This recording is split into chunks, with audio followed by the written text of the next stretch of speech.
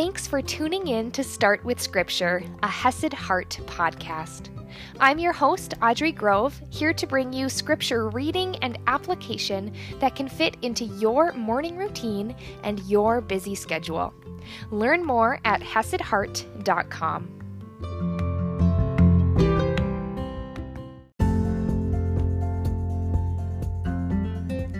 Good morning, my friends, and happy Friday.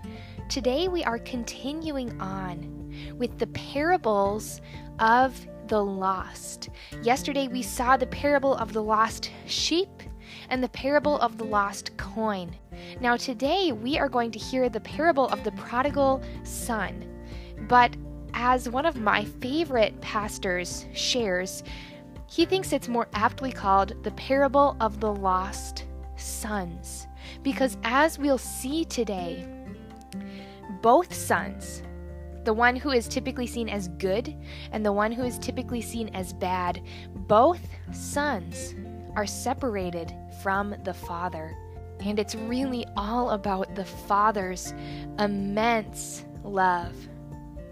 Now, a lot of what I'm sharing today, and I will share a few direct quotes as well, is from one of my favorite books that really, truly impacted the way I see God, I see sin, I see my relationship with God, and that is called The Prodigal God by Pastor Timothy Keller.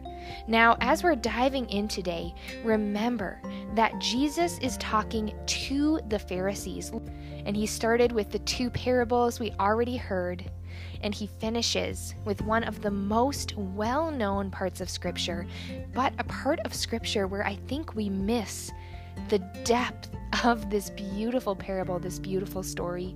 So let's dive right in today. We are in Luke chapter 15, verse 11, and I am reading from the ESV.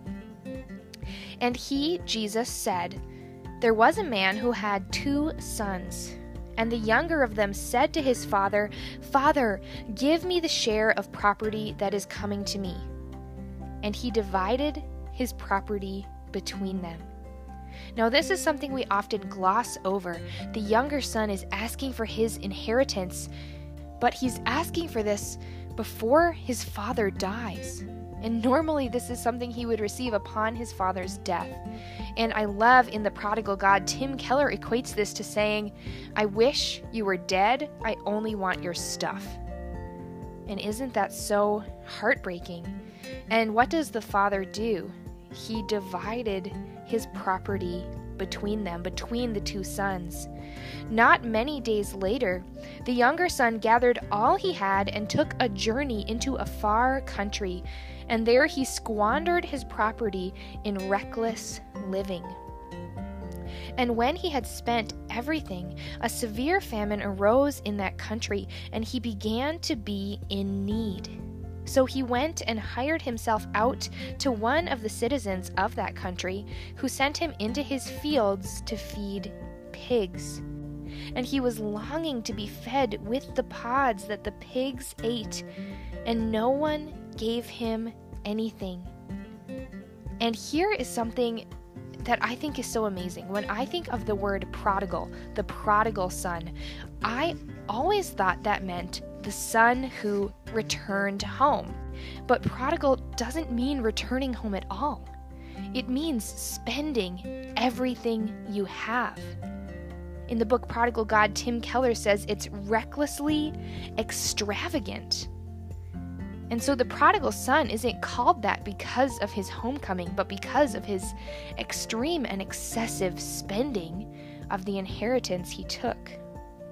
And he was longing to be fed with the pods that the pigs ate, and no one gave him anything. He was at his lowest low.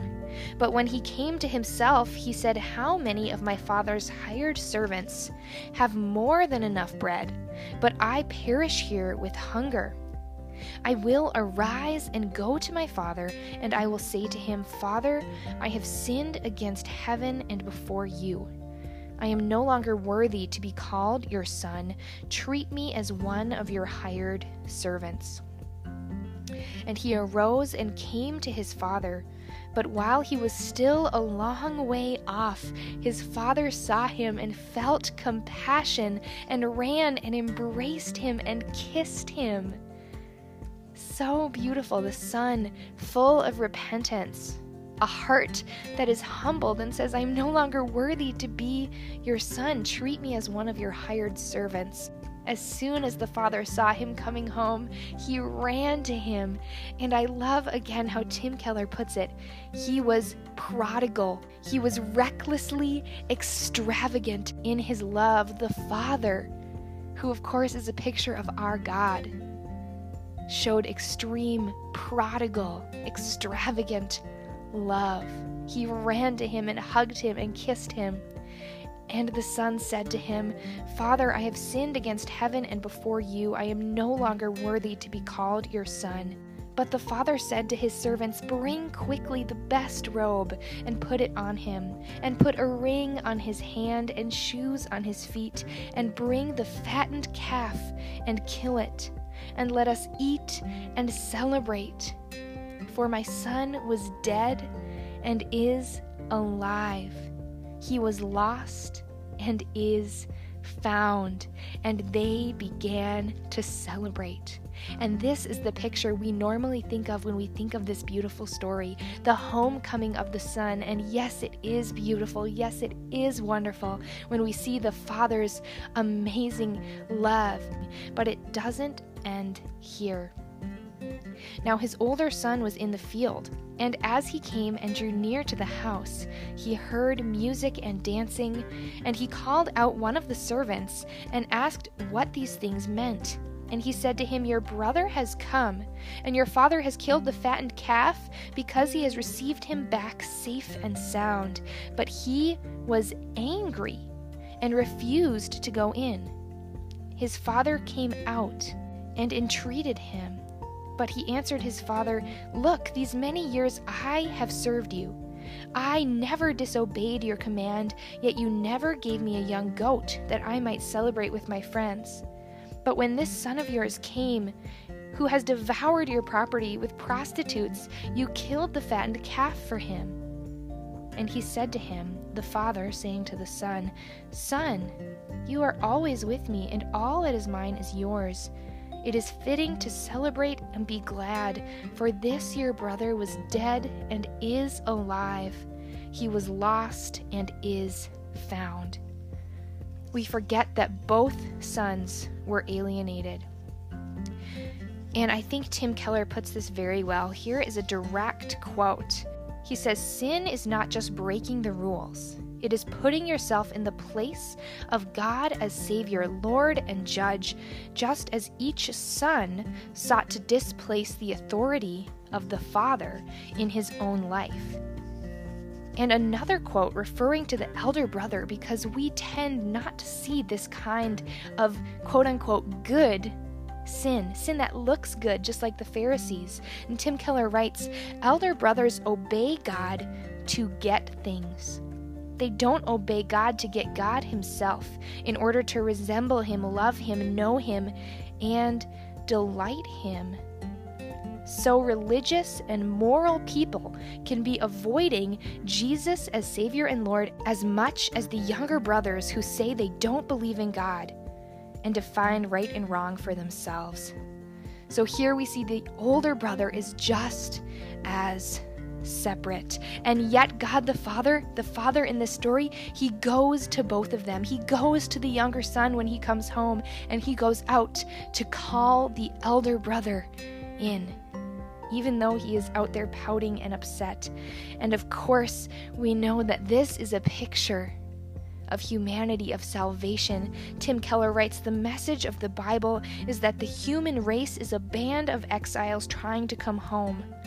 The parable of the prodigal son is about every one of us. May this parable be convicting if we are moralistic or legalistic, trying to earn our way, do good, control God with our goodness. But may it also be encouraging. God is a God of prodigal, extravagant love. He went to both brothers, to both sons who sinned so differently. He went to them and he invited them in. May we accept that invitation and dwell on His amazing, unfathomable love. And I will see you tomorrow morning.